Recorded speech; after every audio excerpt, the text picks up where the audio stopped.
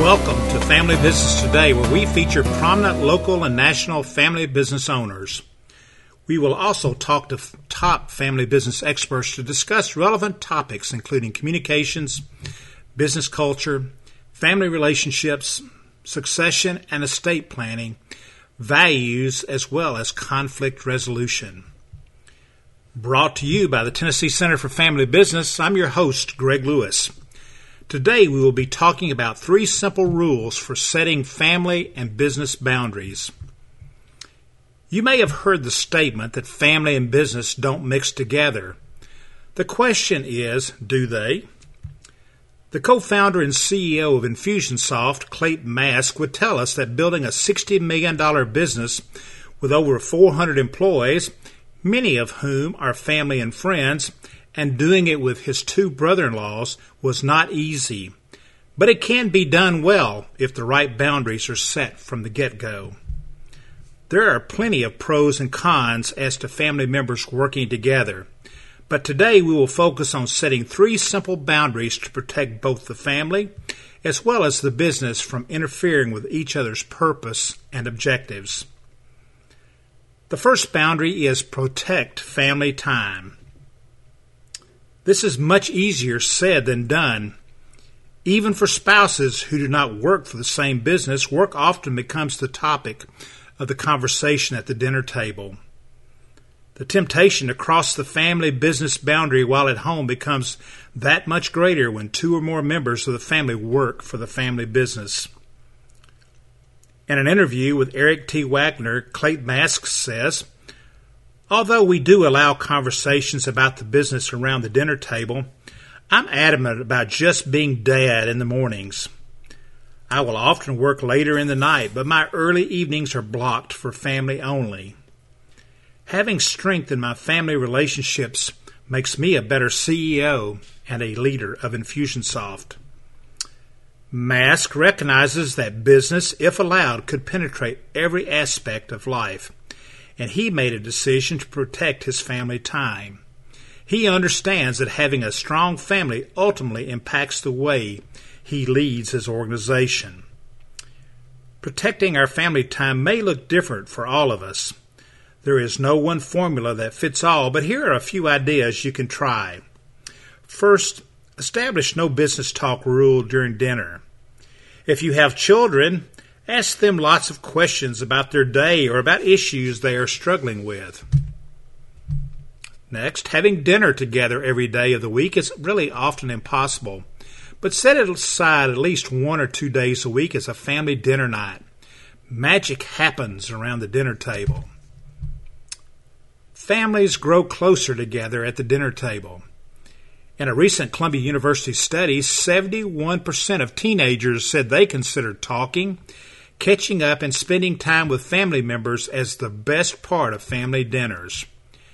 Research examining 5,000 teenagers has shown that when children eat with their parents regularly, they are more likely to be emotionally strong and have better mental health. If your spouse is part of the family business, set aside 1 morning or 1 evening a week to spend time with your spouse. It could be a dinner date or a breakfast together, and talk about everything but business. The second boundary is protect the integrity of the business. It's not easy, but it's absolutely imperative that we don't set different standards for family members versus non-family member employees. This makes much sense on the surface, yet it's probably one of the most ignored family and business boundaries. We do this because our natural instinct is to put relationships and family first. You notice that a family member is slacking at work, not really pulling his or her weight. So what would you do? One of your family members is coming in late and leaving early on a regular basis. Do you just give them a pass? You witness a family member disrespect another employee. And how do you react? When we make a decision that benefits a family member but hurts our business, we actually put the relationship and the business in danger. In order to protect both the relationships and the integrity of our business, we can do a few things. First, we can set high or higher expectations for family members from the get-go. Talk openly about this before a family member ever comes on board. Next, have written policies dealing with issues like performance reviews, work time, promotions, using business assets for personal purpose, etc. Next, set clear and measurable goals for every family member working in the business. Establish fair conflict resolution guidelines that include family and non-family members. Boundary 3, protect those relationships. Losing family relationships over a business is just not worth it. People always come first. Relational strains due to unresolved business issues is common. So what boundaries can we set to protect business issues from ruining family relationships? First, never gossip. Make a commitment to never talk about one family member to another about work-related issues. Instead, make a commitment to confront directly. Here is what Mask has to say about handling work-related disagreements with family members. We've, being Mask and his brother-in-law, Scott Martineau, had many passionate disagreements. We've gotten pretty worked up, raised our voices, and banged on a couple of tables. However, when our discussion was over, we've made sure to leave the room only after a big hug and having made peace. We make sure others in the company understand that although there is disagreement, we are moving forward in harmony. Say, "I'm sorry," often. Don't be afraid to show humility and admit you were wrong.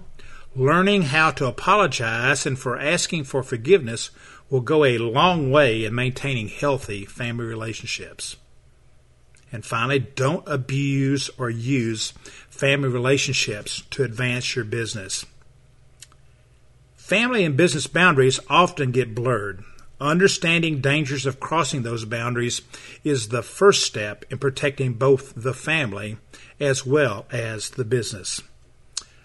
Sometimes it takes an outsider, someone who can objectively look at the family and the business dynamic to help you see blurred lines and to put a plan together for setting clear boundaries. Thank you for joining us for the Family Business Today podcast. Brought to you by the Tennessee Center for Family Business located in Nashville, Tennessee. We are an association of family businesses who work together to grow their businesses through relationships, education, and successful generational transition. If you have a specific topic that you would be interested in us having a program on, send us an email at info@tncfb.com. To learn more about the Tennessee Center for Family Business, visit our website at www.tncfb.com. Until next time, thank you for joining us.